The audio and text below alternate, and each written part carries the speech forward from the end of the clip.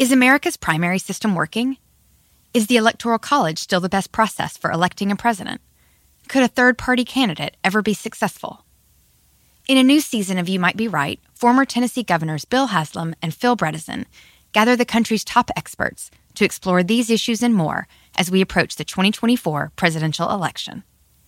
Listen to You Might Be Right, a new podcast from the Baker School at the University of Tennessee, available now wherever you get your podcasts.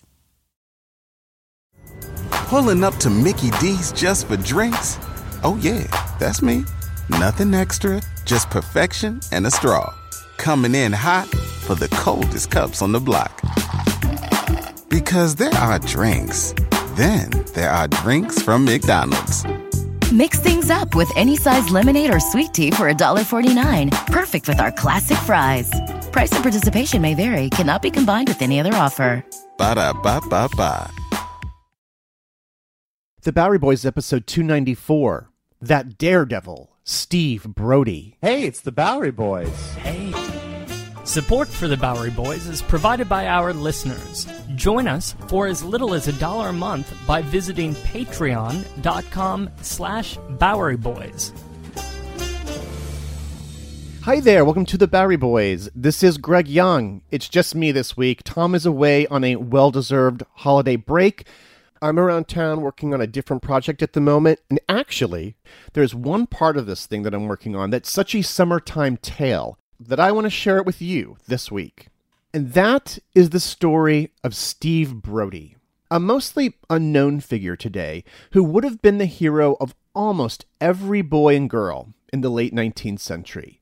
A Gilded Age superhero who seemed to defy the laws of gravity in 1886 when he leapt from what was then the most famous bridge in America, and then walked, or rather swam, away without a scratch. And by the way, if ever in the history of the Bowery Boys podcast, we had an episode that required the disclaimer, do not try this at home, it's this one. Of course, the bridge I'm talking about is the Brooklyn Bridge, the colossal architectural marvel which had just opened 3 years earlier in 1883. Now, today there are millions of Steve Brodies.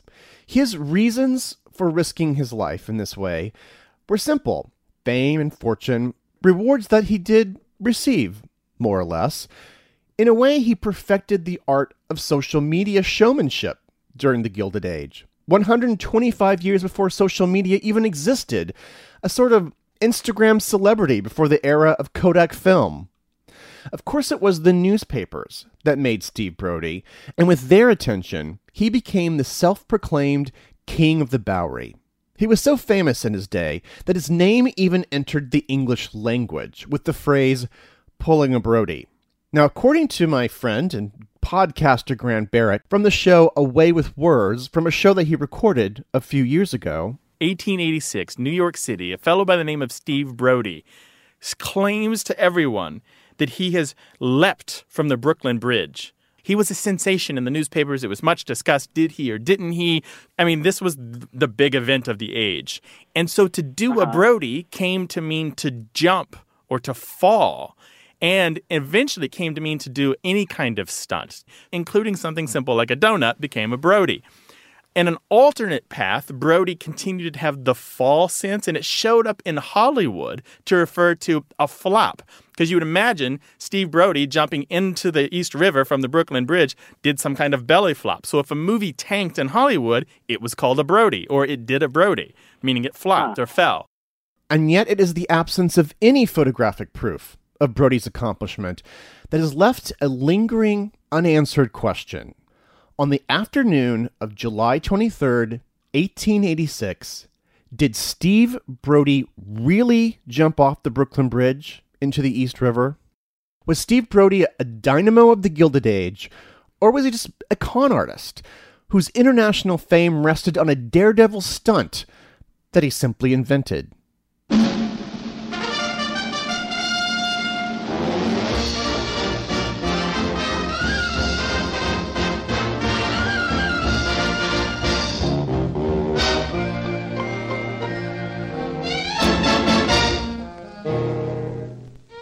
This is the famous Brooklyn Bridge. bridge, 133 feet high, 1,500 feet long, contains hundreds of miles of cable. From it, Steve Brodie made his sensational leap into the East River. What in tarnation did he do that for? I'm glad you asked that, friend. It happened in 1886.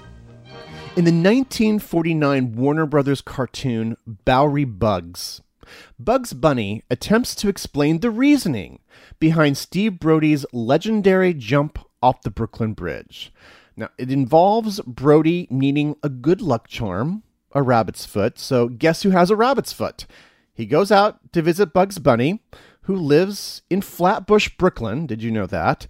I guess to take one of his feet. Well, we'll get to the punchline of this story a little bit later.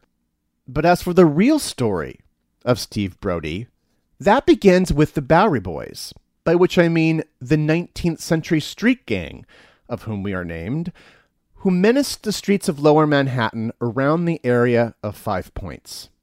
While the gang was initially quite nativists and anti-Irish, by the 1850s, many members were Irish themselves, and it was in one skirmish with a rival gang that one Bowery Boy gang member was murdered. His name was Richard Brodie.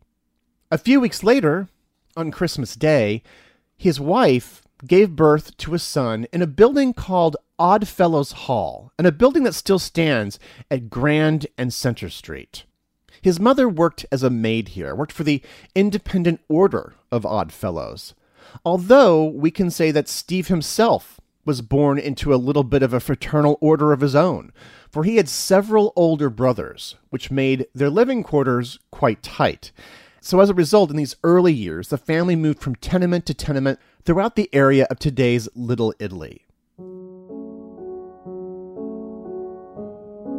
Now, like most working-class children of this period, Steve worked from almost the moment he could stand. First assisting his mother as a laundress, then later at his brother's cigar stand at a military camp on Hart's Island.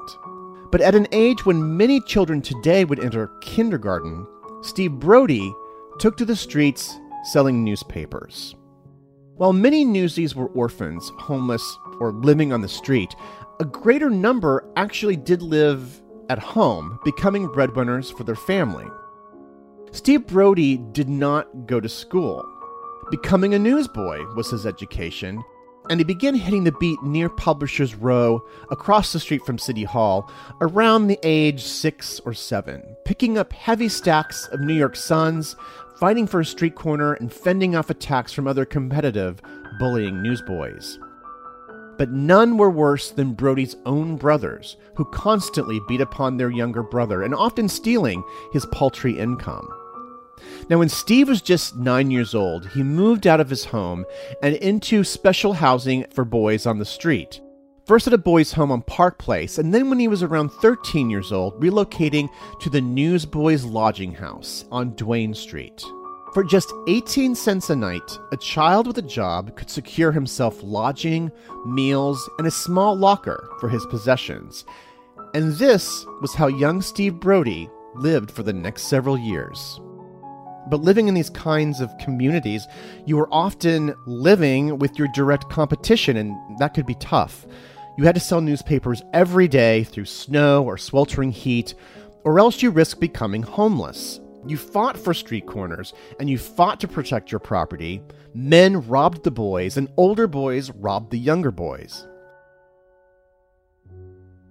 By the time he turned 18, Steve Brodie, now slightly under 5 feet tall, had developed scrappy street toughs, a slim athletic build, and an entrepreneurial spirit.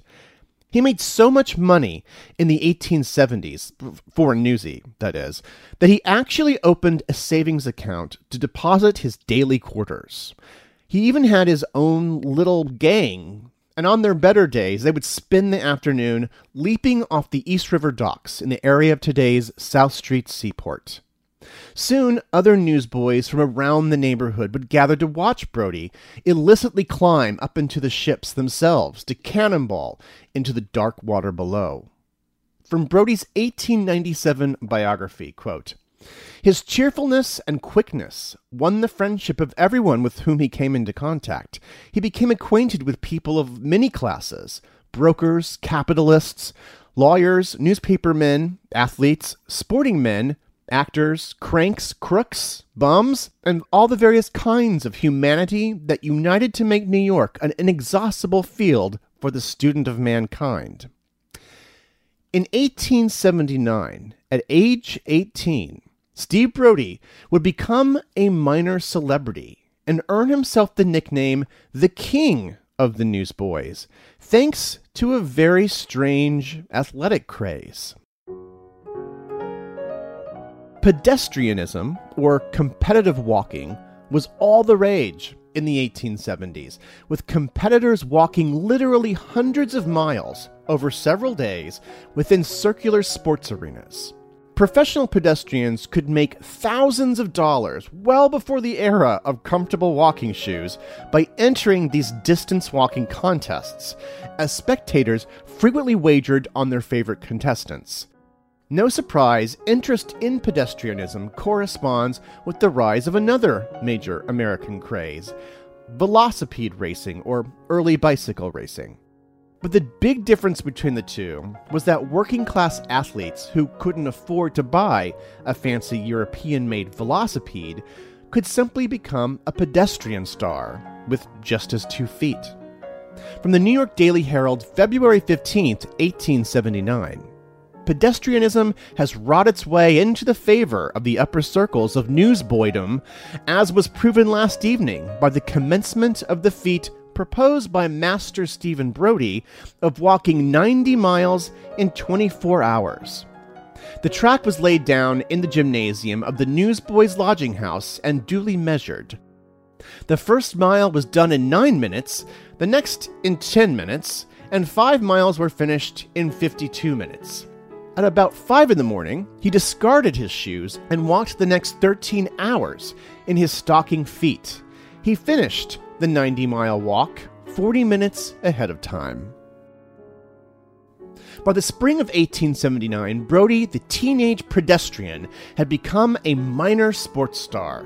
In April, Brodie entered a 6-day walk at Gilmore's Gardens, a performance venue near Madison Square Park that just 1 month later would take on the name of that park, Madison Square Garden. Now, in that contest, Brodie placed 7th, only 7th, walking only 310 miles in 6 days. But he had become an audience favorite. According to the New York Times, quote, "So lavishly were baskets and bouquets of flowers showered upon him that not only was the front of his tent covered, but they were strung along the track in festoons." Of course, during the run, his fellow newsboys sold papers to the crowd on Brodie's behalf, and then afterwards, Brodie himself sold a huge autographed stack at inflated prices. Steve would then take to the road, participating and often placing in competitions in Philadelphia, Baltimore, San Francisco, and Boston, advertised at every venue as the New York Newsboy. He collected thousands of dollars in prizes along the way, as well as a surly reputation. In Philadelphia, Brodie punched one competitor in the eye while on the track. And not only was Brodie not disqualified, he actually won the race. And in San Francisco, he was arrested for vulgar language and then promptly skipped town before the trial. By the fall, he was back in New York, in time to get locked up in the Tombs for throwing a can of mustard at a restaurant proprietor. Unfortunately for Steve Brodie, pedestrianism was in its waning days of popularity. And now that he was back home, he was quickly making his way through all that prize money, in part to start a family. He married a girl named Bridget Breen. That's right, it's not a pun. Bridget Breen, the daughter of a bankrupt ex-Confederate steamship captain. They had the first of several children just 2 weeks before Steve's 20th birthday.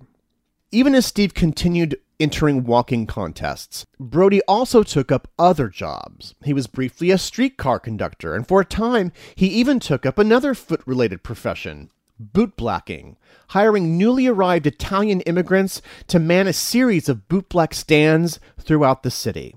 But Steve Brodie was still a Bowery boy at heart, and who knows what his wife thought of his nightly carousing with his rowdy brothers, not to mention his frequent trips to the racetrack to bet away his weekly earnings. And yet, he had a very different kind of reputation among his peers in the 4th and 6th wards. Steve Brodie was a hero. On several occasions, starting in his late teens, Brodie made the news saving lives. In 1882, a Park Row building called the Potter Building caught fire. According to the Brooklyn Times-Union newspaper, Brodie was the cause of saving several lives by climbing a telegraph pole and throwing a rope to people on the upper stories. For this, he was rewarded a gold medal. Brodie was also a lifeguard for a time, and later reports would list the lives he would save from drowning. These rescues gave Steve Brodie something he had not experienced since his glory days at Gilmore's Gardens: fame, reward, and attention. For these brief moments, Brodie was worshipped as a young man of astonishing athletic ability and was sometimes financially compensated for these abilities. Yet these moments were fleeting. New York City of the 1880s was a fast-paced, exhausting metropolis of 2 million people. Steve Brodie was just one of thousands of working-class men in the largest city in the United States. So how could he possibly manage, at this point, to stand out? In fact, the answer had been staring at him the entire time, from the East River.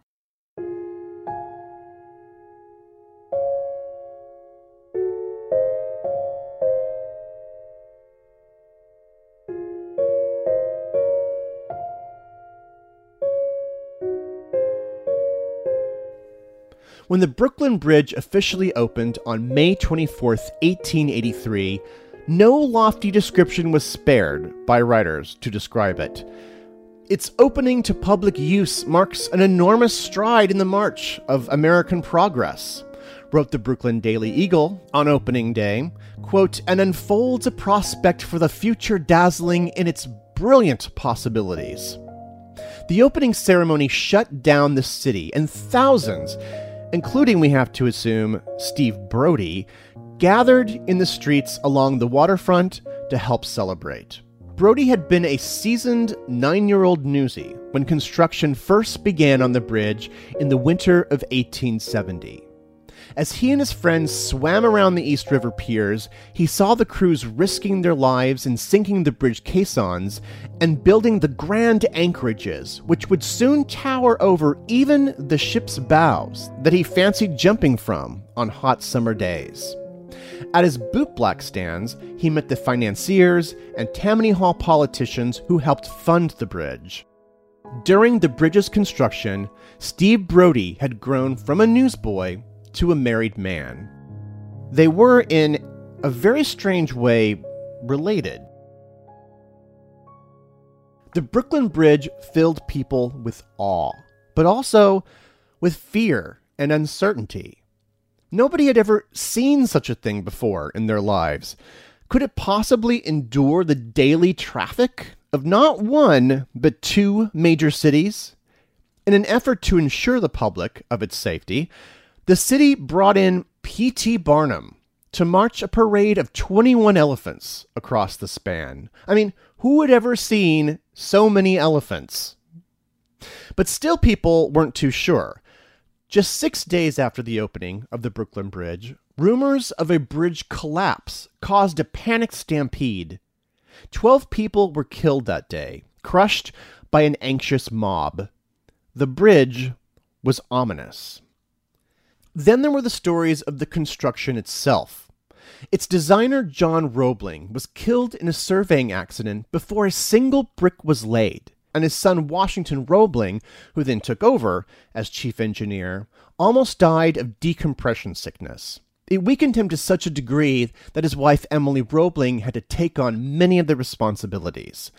Over 24 workers were killed on the bridge in frequently grim construction accidents.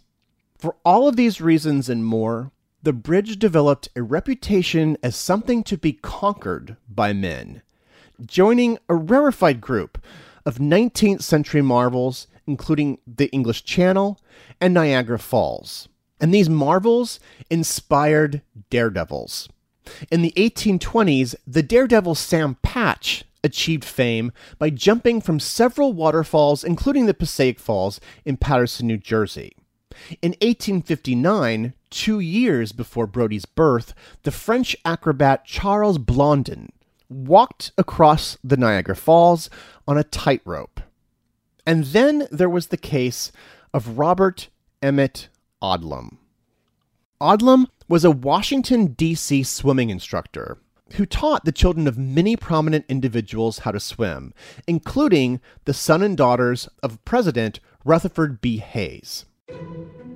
He dazzled steamship passengers on the Potomac with various feats of swimming and diving, and even worked up to more dramatic feats, like diving 90 feet from the bridge over Occoquan Falls in Northern Virginia.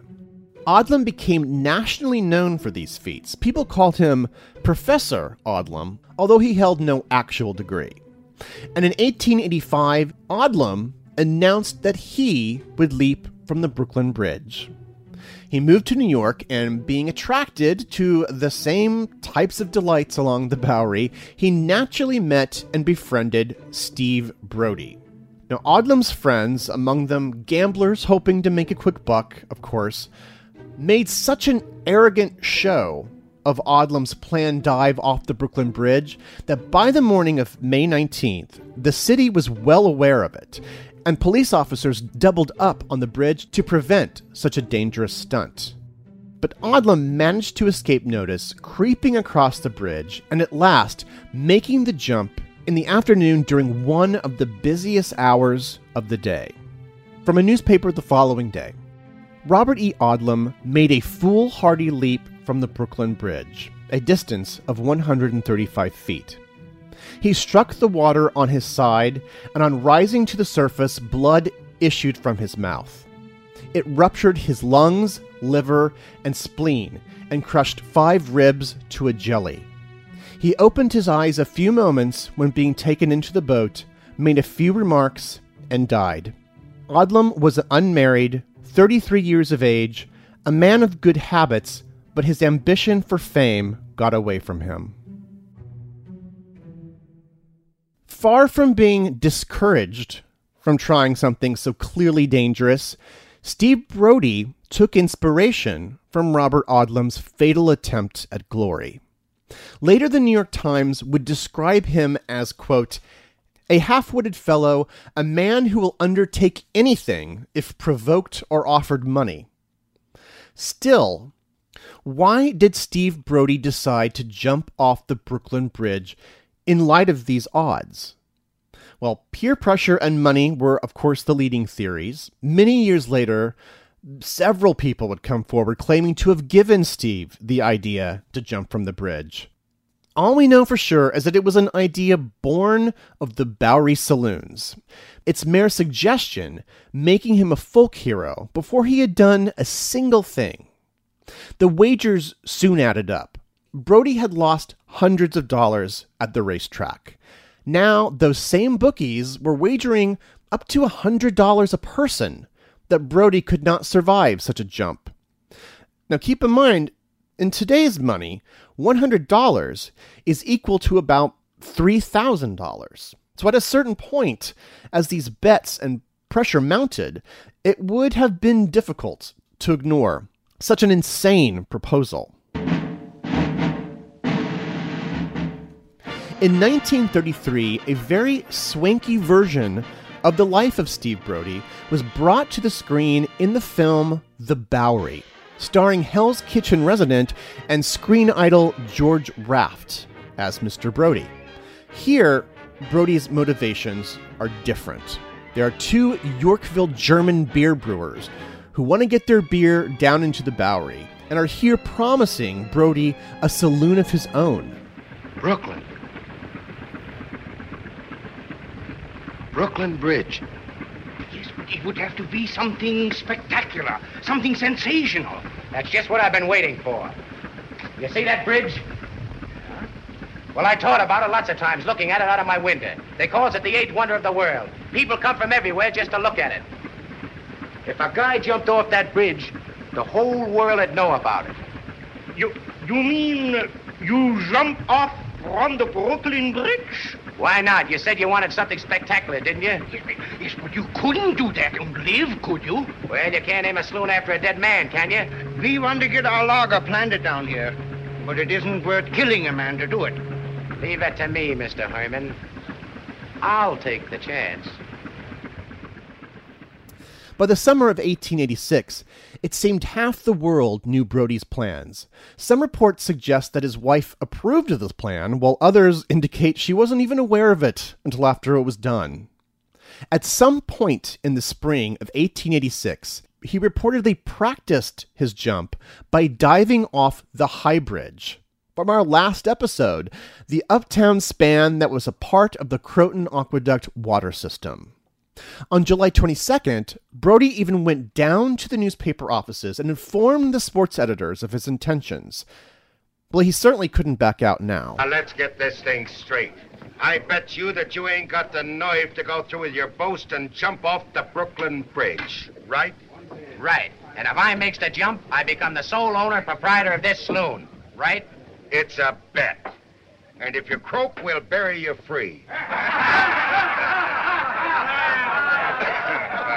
Come on, boys, let's get out of this joint. I'm beginning to itch. Don't get personal. At precisely noon on Friday, July 23rd, Brodie met with a group of reporters on a barge just a short distance from the bridge.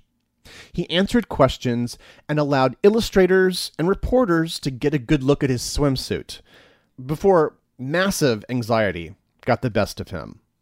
He then headed to a rendezvous point where he boarded a lumber wagon with 3 other men, including a passenger named Bugs Waterman. Soon, the wagon was at the bridge toll booth. Yes, before 1911, all vehicles had to pay a toll to cross the Brooklyn Bridge. So they're here at the toll booth, and despite the fact that everybody in town seemed to know what was about to happen, the officer, for some reason, let the wagon through.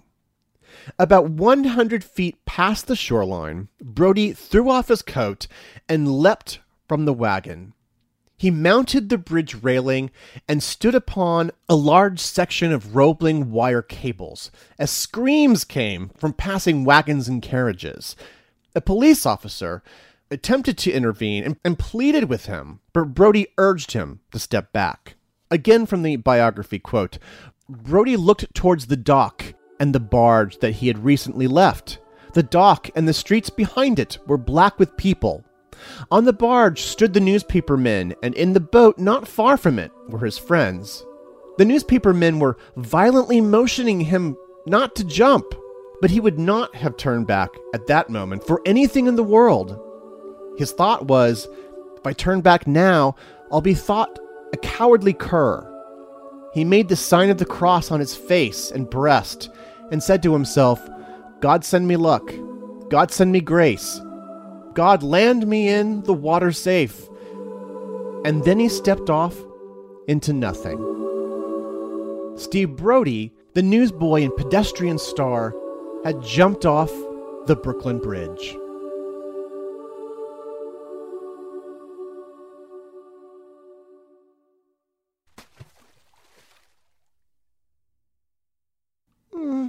Or maybe he didn't.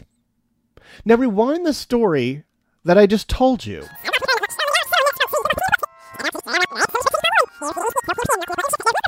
The facts of the show come from all different kinds of sources: primary, secondary, documented interviews, official accounts from Steve Brodie and others, and newspapers, both local and national. It is verifiably true, as much as verifiable sources can be true. But what happens to history when the subject of the story, Steve Brodie, isn't interested in telling you the truth? What if a deception is more profitable? And what if those responsible for reporting the truth, the gatekeepers, the members of the press, what if they just preferred to believe the lie? Did Steve Brodie jump from the Brooklyn Bridge on the afternoon of July 23rd, 1886? We'll get to the rest of the story after this. On April 19th, 1995, a federal building in Oklahoma City was destroyed in a domestic terrorist attack. Just days after the bombing, America discovered the perpetrator was right-wing extremist Timothy McVeigh, whose mindset and values are still very present today. It's an American tragedy, but one I still remember very vividly. But there is so much more to the story than what you might remember. Take a deeper look into this moment of history with the podcast Homegrown OKC, hosted by Jeffrey Toobin and based on his book. The Homegrown OKC podcast is about better understanding the political environment in our country today. In particular, I found fascinating all the original archival footage used in the show, sounds which brought me back to that time, but with a richer understanding of events. These episodes were thrilling to listen to. That's Homegrown OKC. To listen, search for Homegrown OKC in your podcast app. That's Homegrown OKC.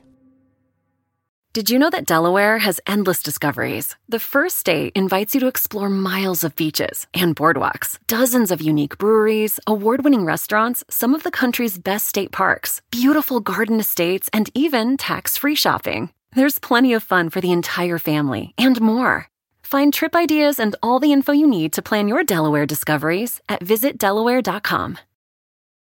You might be right. It's simple, but something you almost never hear in politics today, with each side more concerned about scoring political points than solving problems. I'm Bill Haslam, a Republican. And I'm Phil Bredesen, a Democrat. We're former Tennessee governors, and we invite you to listen to our podcast, You Might Be Right. Join us and guests like Al Gore, Paul Ryan, Judy Woodruff, as we take on important issues facing our country. Listen and subscribe to You Might Be Right, a new podcast from the Baker School at the University of Tennessee. The following day, the purveyors of what would become known in the following decade as yellow journalism, they made Steve Brodie the most famous man in America. From the New York Tribune, July 24th, 1886. In the aristocracy of the Fourth Ward, no name ranks higher than that of Brodie. Steve, that's in quotes, Steve has always been the flower of the family. The Fourth Ward hero is small in stature and has a face typical of his district, with lines prematurely hardened by contact with vice. Virtually every newspaper in the United States ran an article the next day or the days following on the achievement of Steve Brodie. From the Times-Picayune in New Orleans, quote, "The hero of the hour is Steve Brodie. He isn't very much of a hero because he took the chance of depriving his wife and 3 little children of their natural protector. But he serves today as the top topic of conversation." Brodie hit the water feet first and was fished out by his friends awaiting him in a rowboat. On the Manhattan shore of the East River, hundreds roared in celebration. Everybody but a police officer, who then escorted him directly to the police station. Along the way, spectators plied Brodie with alcohol, so much so that he was extremely drunk by the time that a doctor inspected him. According to the New York Sun, quote, "There were no bruises of any account apparent on his body. On his right shoulder was a little red spot, and his right side was red, as if it had been scraped when he climbed into the boat." Brodie cried, "Is there anybody that don't believe I jumped the bridge? Ain't I got sporting blood?"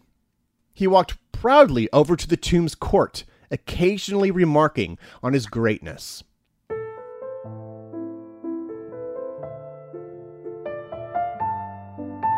Now, he was, in fact, locked up to the Tombs prison for the evening, but they could find no crime to charge him with. Other inmates cried out his name in celebration, late into the night. Now, how exactly does one exploit their newfound fame in the summer of 1886? Well, no surprise. First of all, P.T. Barnum walks into the story. Barnum wanted him, offered him a healthy sum to join one of his traveling circuses. Instead, though, Brodie chose to become, quote, the envy of the Coney Island dime museums, making hundreds of dollars a week. Essentially, he just stood there answering questions from the curious. He let many young ladies fill his muscles, and he had to repeat over and over again his sensations, the things that he felt as he dropped down from the bridge. Now, by the fall, he was touring across the United States. In Pittsburgh, February 1887, Steve Brodie of Brooklyn Bridge leap fame was arrested here today for attempting to leap from the cupola of a Fifth Avenue museum into a net, a distance of 75 feet. Cincinnati, Ohio, May 1887. This afternoon, Steve Brodie, who had jumped from the Brooklyn Bridge, jumped from the suspension bridge and was picked up by a yawl, comparatively uninjured.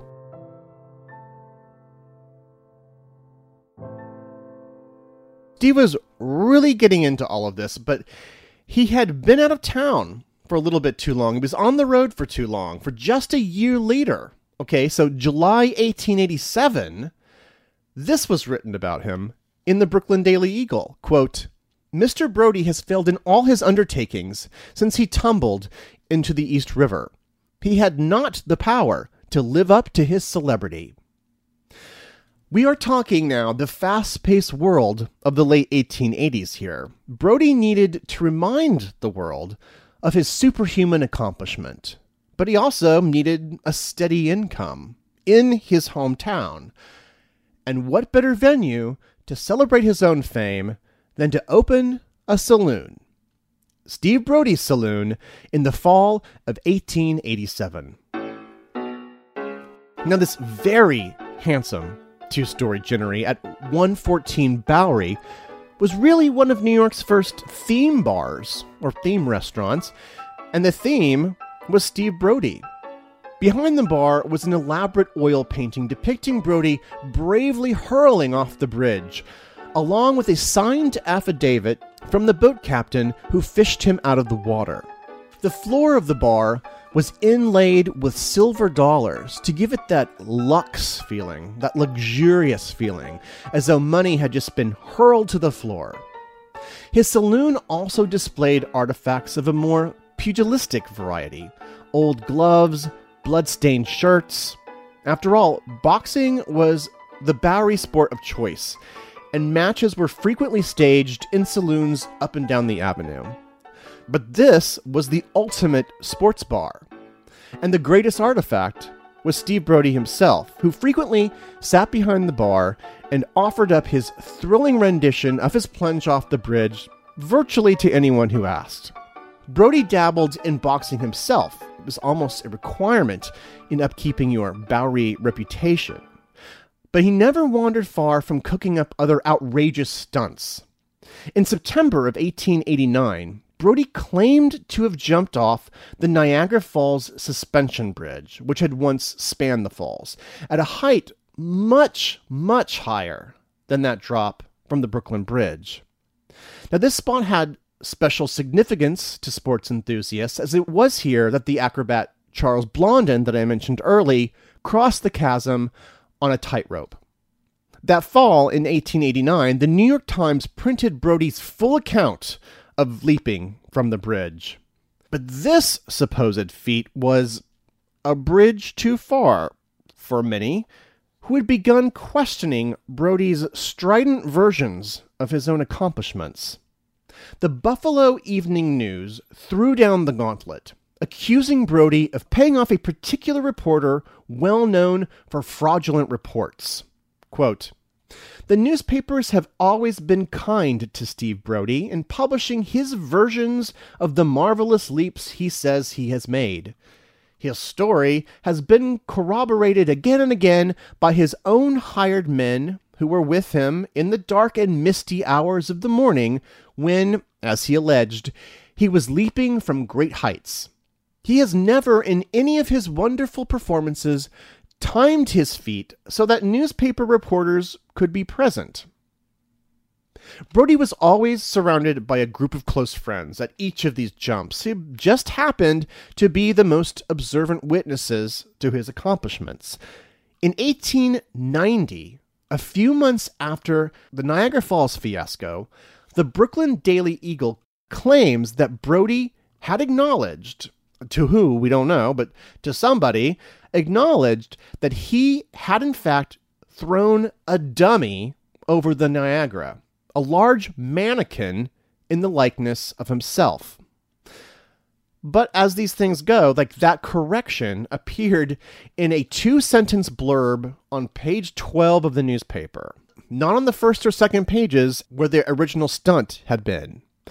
And in that official biography, he claims never to have jumped over the Niagara in the first place, that it was a story spun completely out of control. Quote, "The story was what is known to newspaper men as a, quote, fake, pure and simple." Perhaps nobody pursued these leads further in the 1890s because Brodie was developing a kind of softer reputation as a philanthropist. For 10 days in the winter of 1893, Brodie fed thousands of homeless and hungry people from his saloon. During one particular rainy day, he provided hundreds of free umbrellas to young poor working women. He paid for the burials of those without families and set up a charity box right outside the saloon, making sure to always drop in $1 himself. And in this way, Steve Brodie, who was in his early 30s, Brodie became a sort of father figure to the Bowery community. In the meantime, he needed to further cultivate his reputation. As he got older, he either could no longer perform his athletic feats as skillfully as before, or else he got spooked by the Niagara incident and was afraid of being found out as a fraud. But on the stage, he could develop his reputation without interruption. And he did so in the hit 1894 play called On the Bowery, which made its New York debut at the Haverly 14th Street Theater on 6th Avenue at Ladies' Mile. Now, a little theatrical context here. Just a couple years earlier, a musical comedy by the name of A Trip to Chinatown had become a huge hit on the New York stage, and it featured a song that broke out as a nationally popular piece of sheet music. The song was called The Bowery, which waxed nostalgic for the glory days of this now disreputable neighborhood. Oh, the night that I struck New York, I went out for a quiet walk. Folks who are on to the city say better by far that I took Broadway. But I was out to enjoy the sights. There was the Bowery ablaze with lights. I had one of the devil's own nights. I'll never go there anymore. The Bowery, the Bowery. They say such things and they do strange things on the Bowery. The Bowery. I'll never go there anymore. On the Bowery, a show that was written by Robert Nielsen Stephen, who, by the way, wrote the biography I've been quoting in this episode. On the Bowery enshrines not only the life of the Bowery, but Brodie's life narrative. At one point, he's declared in the show the king of the Bowery, and he even emulates his famous dive off of a realistic Brooklyn Bridge set into a mattress. From one review, quote, "On the Bowery can hardly be called a great moral drama, but it appears to feel a want. Many connoisseurs of life cannot, for pecuniary reasons, go to the Bowery. The mission of this play is to bring Brodie, Brodie's saloon, the Bowery which Brodie ornaments, and the Brooklyn Bridge from which Brodie jumped to them." On the Bowery would go on tour with Steve Brodie along for the ride for many years. I should add here that Brodie would become a beloved figure across the country, but never as anything more than who he was. Newspapers would frequently quote him without correcting his thick New York accent. always reminding readers that he was just a former newsboy from the poor side of town. But the Newsies of New York and of every city that he visited, well, they loved him. Every year he offered up an entire performance of On the Bowery just to newsboys. And according to a Buffalo paper, quote, the newsboys considered him greater than a United States senator. You know, back in New York, it was getting rather rough operating a Bowery saloon as the city began cracking down on vice here at the end of the 19th century. He moved his family uptown to East 125th Street, but he wouldn't stick around in New York for much longer, certainly not long enough to try out the new subway, which would have gotten up to his home, which debuted in 1904, because 4 years earlier, he and his family moved to Buffalo, New York, where he opened a tavern that saw none of the success of the legendary Bowery location.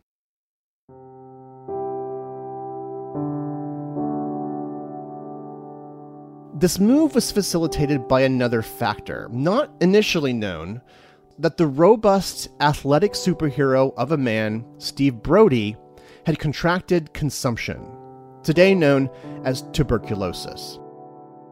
By the end of the year 1900, he moved again, this time to Texas. On November 19th of that year, the New York Times wrote, quote, disease had emaciated him. His eye glistens, but his cheeks are hollow, and his voice is scarcely above a whisper. Steve Brodie remarked, I had to leave New York, or New York would leave me. When a reporter asked whether his jumping days were over, Steve Brodie replied, jumping? I should say not. I quit that a long time ago. Never jump, young man. It doesn't pay in the long run. Take my advice. If you have to get off of a car, reach up and pull the strap and just wait till it stops. Over 2 months later, on January 31st, 1901, Steve Brodie died in San Antonio, Texas, at age 39, leaving behind a fortune worth almost $2.5 million today. He is buried with his wife, Bridget Breen, at Calvary Cemetery in Woodside, Queens.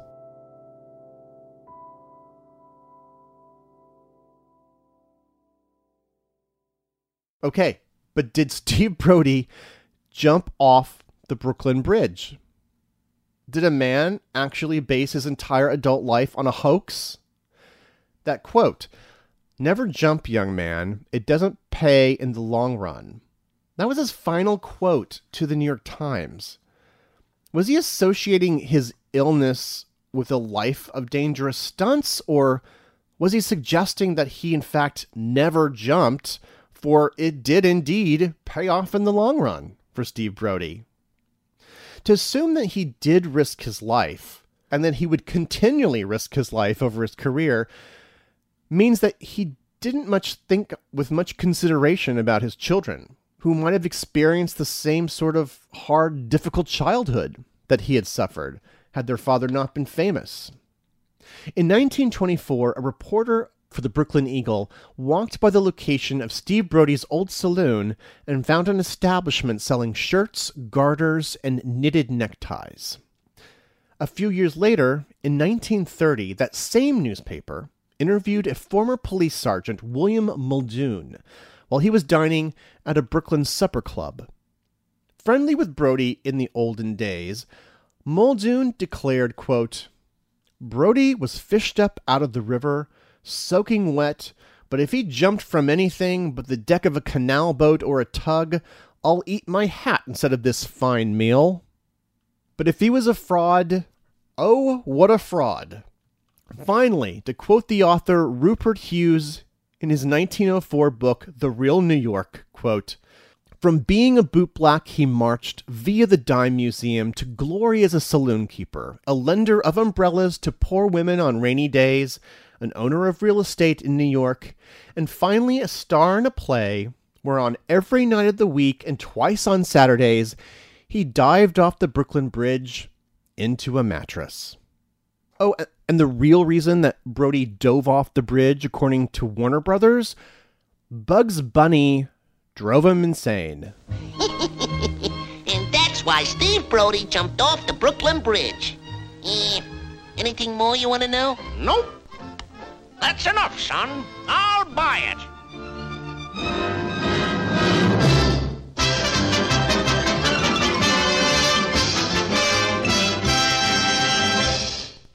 Thank you for joining me on this exploration of the life of Steve Brodie. Please check out our website, BoweryBoysHistory.com, for a lot of various illustrations of Steve Brodie, actually. Things I just found in the newspaper.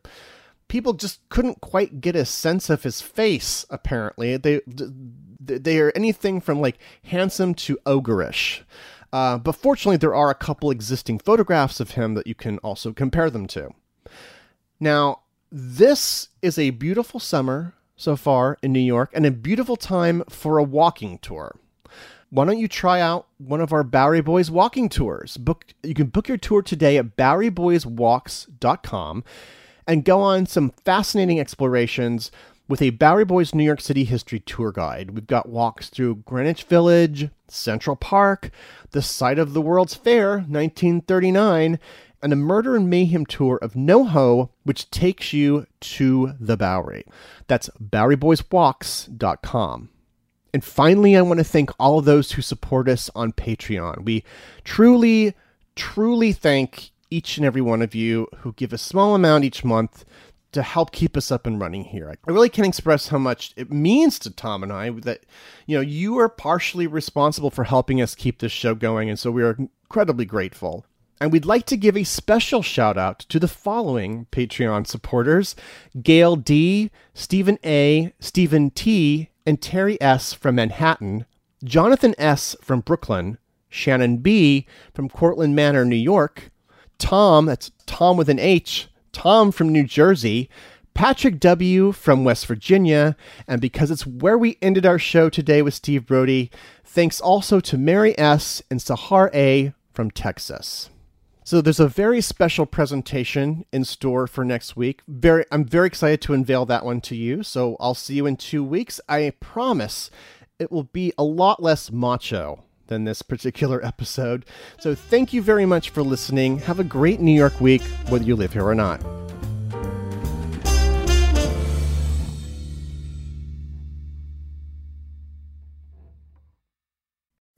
Pulling up to Mickey D's just for drinks?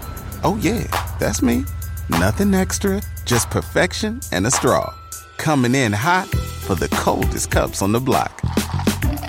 Because there are drinks. Then there are drinks from McDonald's. Mix things up with any size lemonade or sweet tea for $1.49. Perfect with our classic fries. Price and participation may vary. Cannot be combined with any other offer. Ba-da-ba-ba-ba.